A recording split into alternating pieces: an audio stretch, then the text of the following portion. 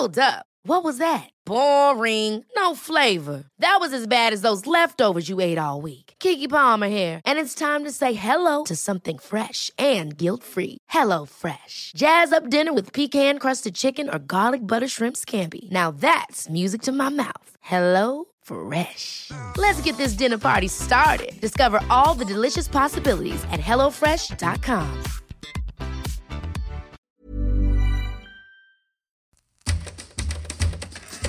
Welcome to Australia on this day. My name's Michael Adams, and today we're going back to Saturday, the 17th of August, 1889.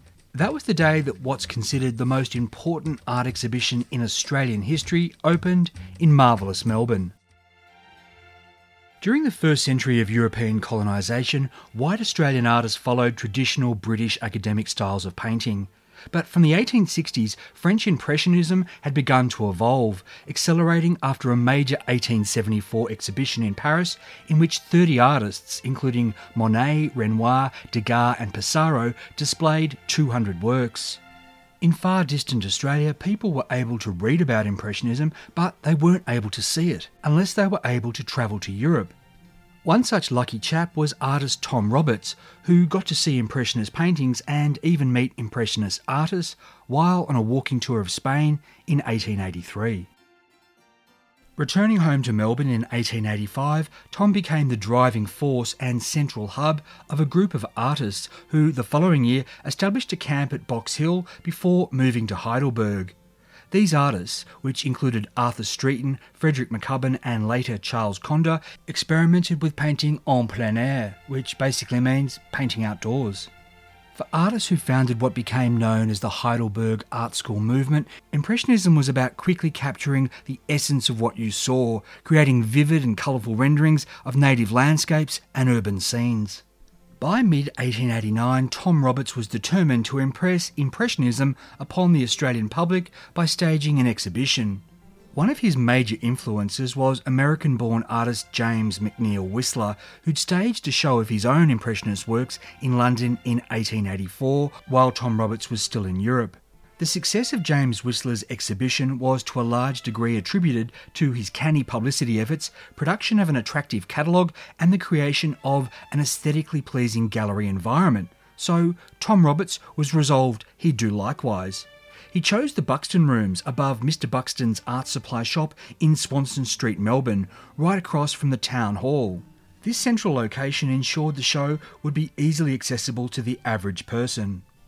The artworks on display would all be 9 inches by 5 inches, giving the show its name, 9 by 5. They'd mostly be painted on cedar cigar box tops, and because this was a cheap medium and the artworks were relatively small, they'd be priced affordably.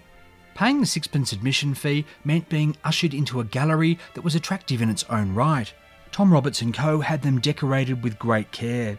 Light flooded in through a stained glass window, one wall was draped in dark red fabric, and everywhere you looked there was what was called art furniture and art pottery, along with Japanese umbrellas and looped and knotted silks.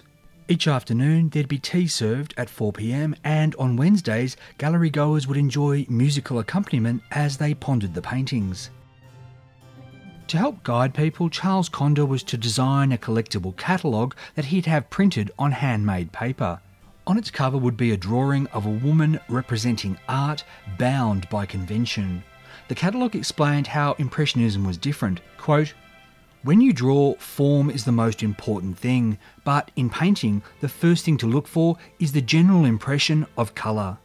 Another statement inside described Impressionists' motivations. Quote, "An effect is only momentary, so an Impressionist tries to find his place. 2 half hours are never alike, and he who tries to paint the sunset on 2 successive evenings must be more or less working from memory. So, in these works, it has been the object of the artist to render faithfully and thus obtain first records of effects widely differing and often of very fleeting character." Tom Roberts, who was already a newspaper favourite, enlisted the support of Melbourne's popular and chatty Table Talk, and each week this publication's writers chronicled preparations for what would be the Australian public's first chance to attend an Impressionist exhibition. This hype built anticipation among the elite and the more curious sectors of the wider public. but it also gave traditionalists an opportunity for anticipatory disdain at what they said was an artistic fad of no merit whatsoever. As he planned the 9x5 exhibition, Tom Roberts had hoped that, in addition to core Heidelberg members Charles Conder, Arthur Streeton and Frederick McCubbin, he'd be able to get many other Victorian artists to contribute their works. Yet few did, possibly fearing the abuse that was being heaped on Impressionists, and in the end only 3 others joined: Charles Douglas Richardson, Roger Falls and Herbert Daly. Just before the exhibition was due to open, Table Talk newspaper visited the Buxton Rooms and reported the artists were scrambling to get the 183 artworks, most by Roberts, Conder and Streeton, hung as they smoked cigarettes and traded mock insults. On Friday the 16th of August, the paintings were in place, the decor was just so, and the tea, oatmeal biscuits and decanters of spirits were ready for the gentlemen and ladies of the press to attend a preview. Because the art world was even then as fascinated by its own critical personalities as the actual artists, we have a vivid account of this preview thanks to Table Talk, Watching the Watchers. The most eminent of Melbourne's art critics, Mr. James Smith of the Argus, who was also a trustee of the National Gallery of Victoria, walked in and said to Tom Roberts, "More eccentricities?" Then he moved silently around the room, taking notes. Notes whose contents the artist had to dread because it was well known he didn't believe Impressionism was art worthy of the name. Other critics included the staid Captain Gurnett of The Age and 3 scribes from the Evening Standard. Then there was Ms. Edith Castilla, who wrote under the name of Viva for Sydney's Daily Telegraph. She was seen scrutinising the paintings closely and also keeping her opinions to herself for the time being.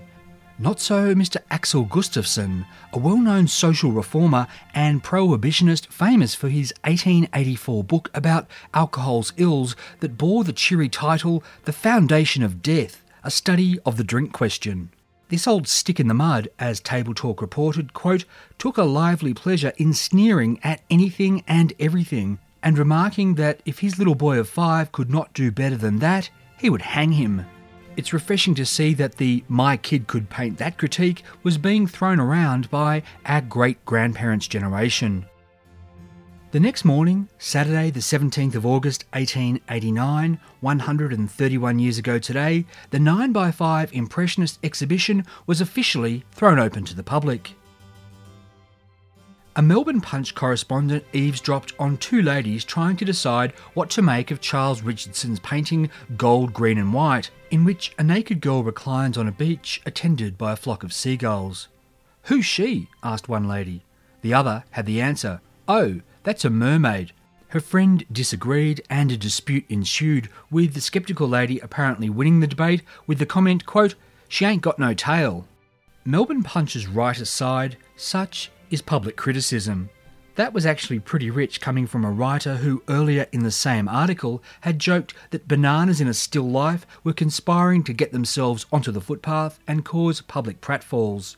Flashes of intentional humour from the artist surely tickled the public, even as the lack of seriousness prickled snobbish critics. An example was Arthur Streeton's painting of a bird's nest filled with eggs that was labelled, "Gone for lunch, back in 5 minutes." As the first members of the public puzzled and giggled at the Impressionists' efforts that Saturday, the artists themselves and all of Melbourne were able to open their copies of the Argus and read James Smith's verdict. Proving bad reviews are always much more fun to read than good ones, his estimation of these future masterpieces by future masters is as lively today as it was then. James Smith's thesis was that the 9x5 exhibition had no reason for being because Impressionism wasn't art because it wasn't finished. He argued, quote, "It is as if a dramatist should give a performance on the stage of such scraps of dialogue, hints of character, ideas for incident and suggestions of situations as had occurred to him while pondering over the construction of a play." James Smith repeated the metaphor with musicians playing unfinished compositions and sculptors showing off roughly blocked out lumps of marble. Quote, "None of these is to be regarded as a work of art, neither is a painter's impression." But James was just getting started. Quote, The modern Impressionists ask you to see pictures in splashes of colour, in slapdash brushwork, and in sleight-of-hand methods of execution, leading to the proposition of pictorial conundrums, which would baffle solution if there was no label or catalogue. In an exhibition of paintings, you naturally look for pictures, instead of which the Impressionist presents you with a varied assortment of palettes. Of the 183 artworks, James Smith reckoned 4/5, quote, pain the eye. Like the teetotaling Mr. Gustafsson, James Smith also reached for the kiddie comparison, saying some paintings, quote, resemble the first essays of a small boy who has just been apprenticed to a house painter. The Impressionist work didn't just pain the eye, they also pained the mind and the soul, with some, he said, quote, as distressing as the incoherent images which float through the mind of the dyspeptic dreamer. James Smith's favourite example was Frederick McCubbin's painting entitled Harrowing.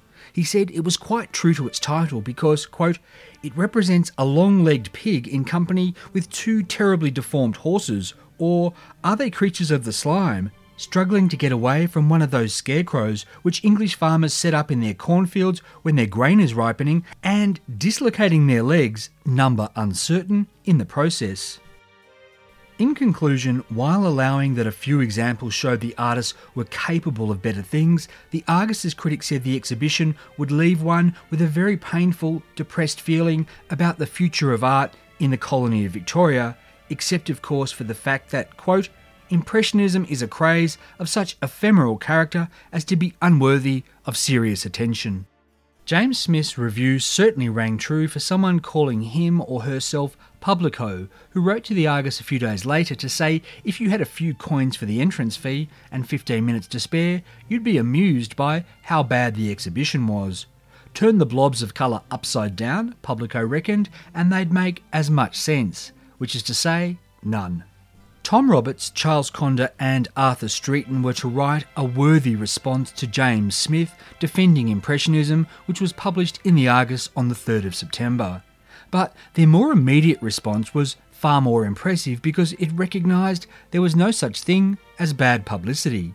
What they did was they pasted up James Smith's review at the exhibition entrance. As Arthur Streeton remembered, quote, the people thronged to view the dreadful paintings. The 9x5 exhibition had plenty of fans, but what's interesting is how many of these champions still felt it necessary to qualify their admiration.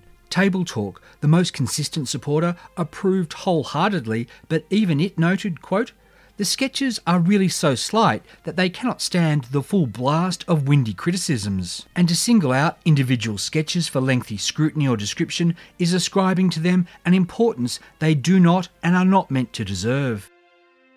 Melbourne Punch, like what it saw too, though it worried that Impressionism's qualities, that is, the paintings looking like preliminary rather than finished pieces, might corrupt the common folk's relationship with the mysteries of the artistic realm. Quote, we think it is somewhat indiscreet to let the general public, who should be supposed to know nothing of the machinery that produces the effects which please them, behind the scenes.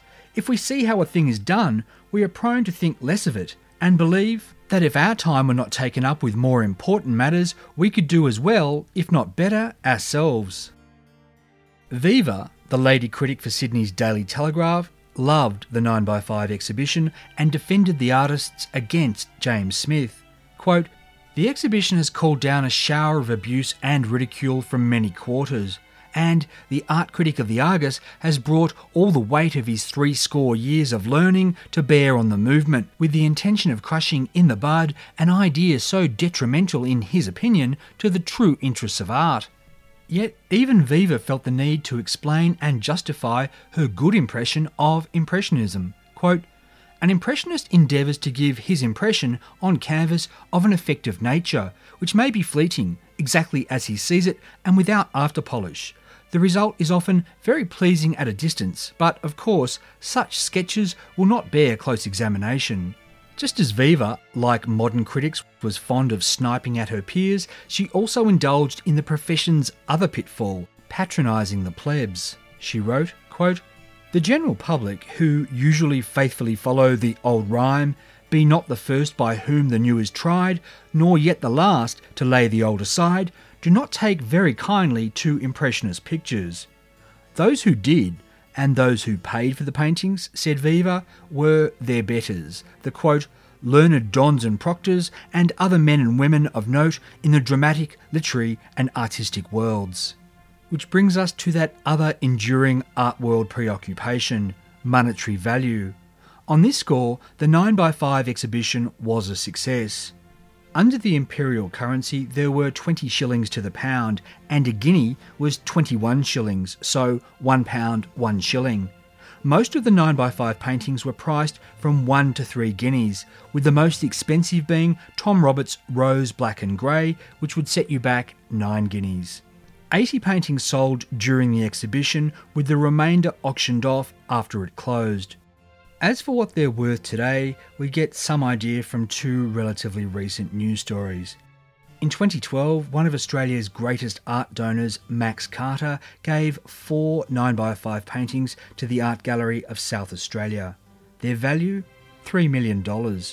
And last year, 130 years on from the exhibition, Tom Roberts' She Oak and Sunlight, original catalogue price, 2 guineas, sold at Sotheby's for $770,000. To speak of such matters, of course, makes you a Philistine, and the true legacy of the 9x5 exhibition is priceless.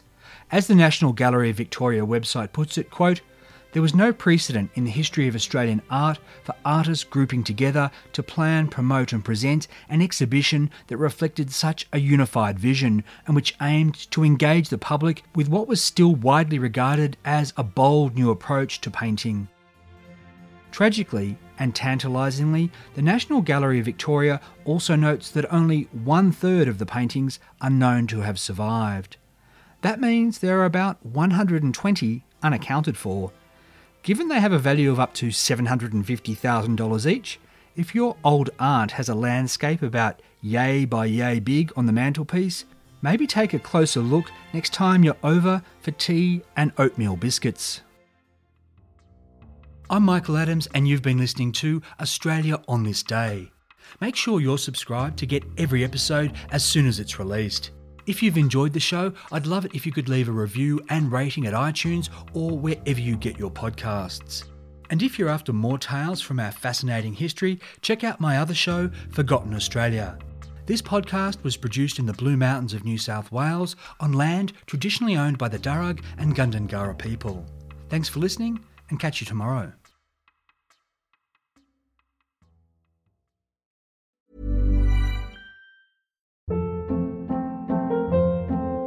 Hold up. What was that? Boring. No flavor. That was as bad as those leftovers you ate all week. Keke Palmer here, and it's time to say hello to something fresh and guilt-free. HelloFresh. Jazz up dinner with pecan-crusted chicken or garlic butter shrimp scampi. Now that's music to my mouth. HelloFresh. Let's get this dinner party started. Discover all the delicious possibilities at HelloFresh.com.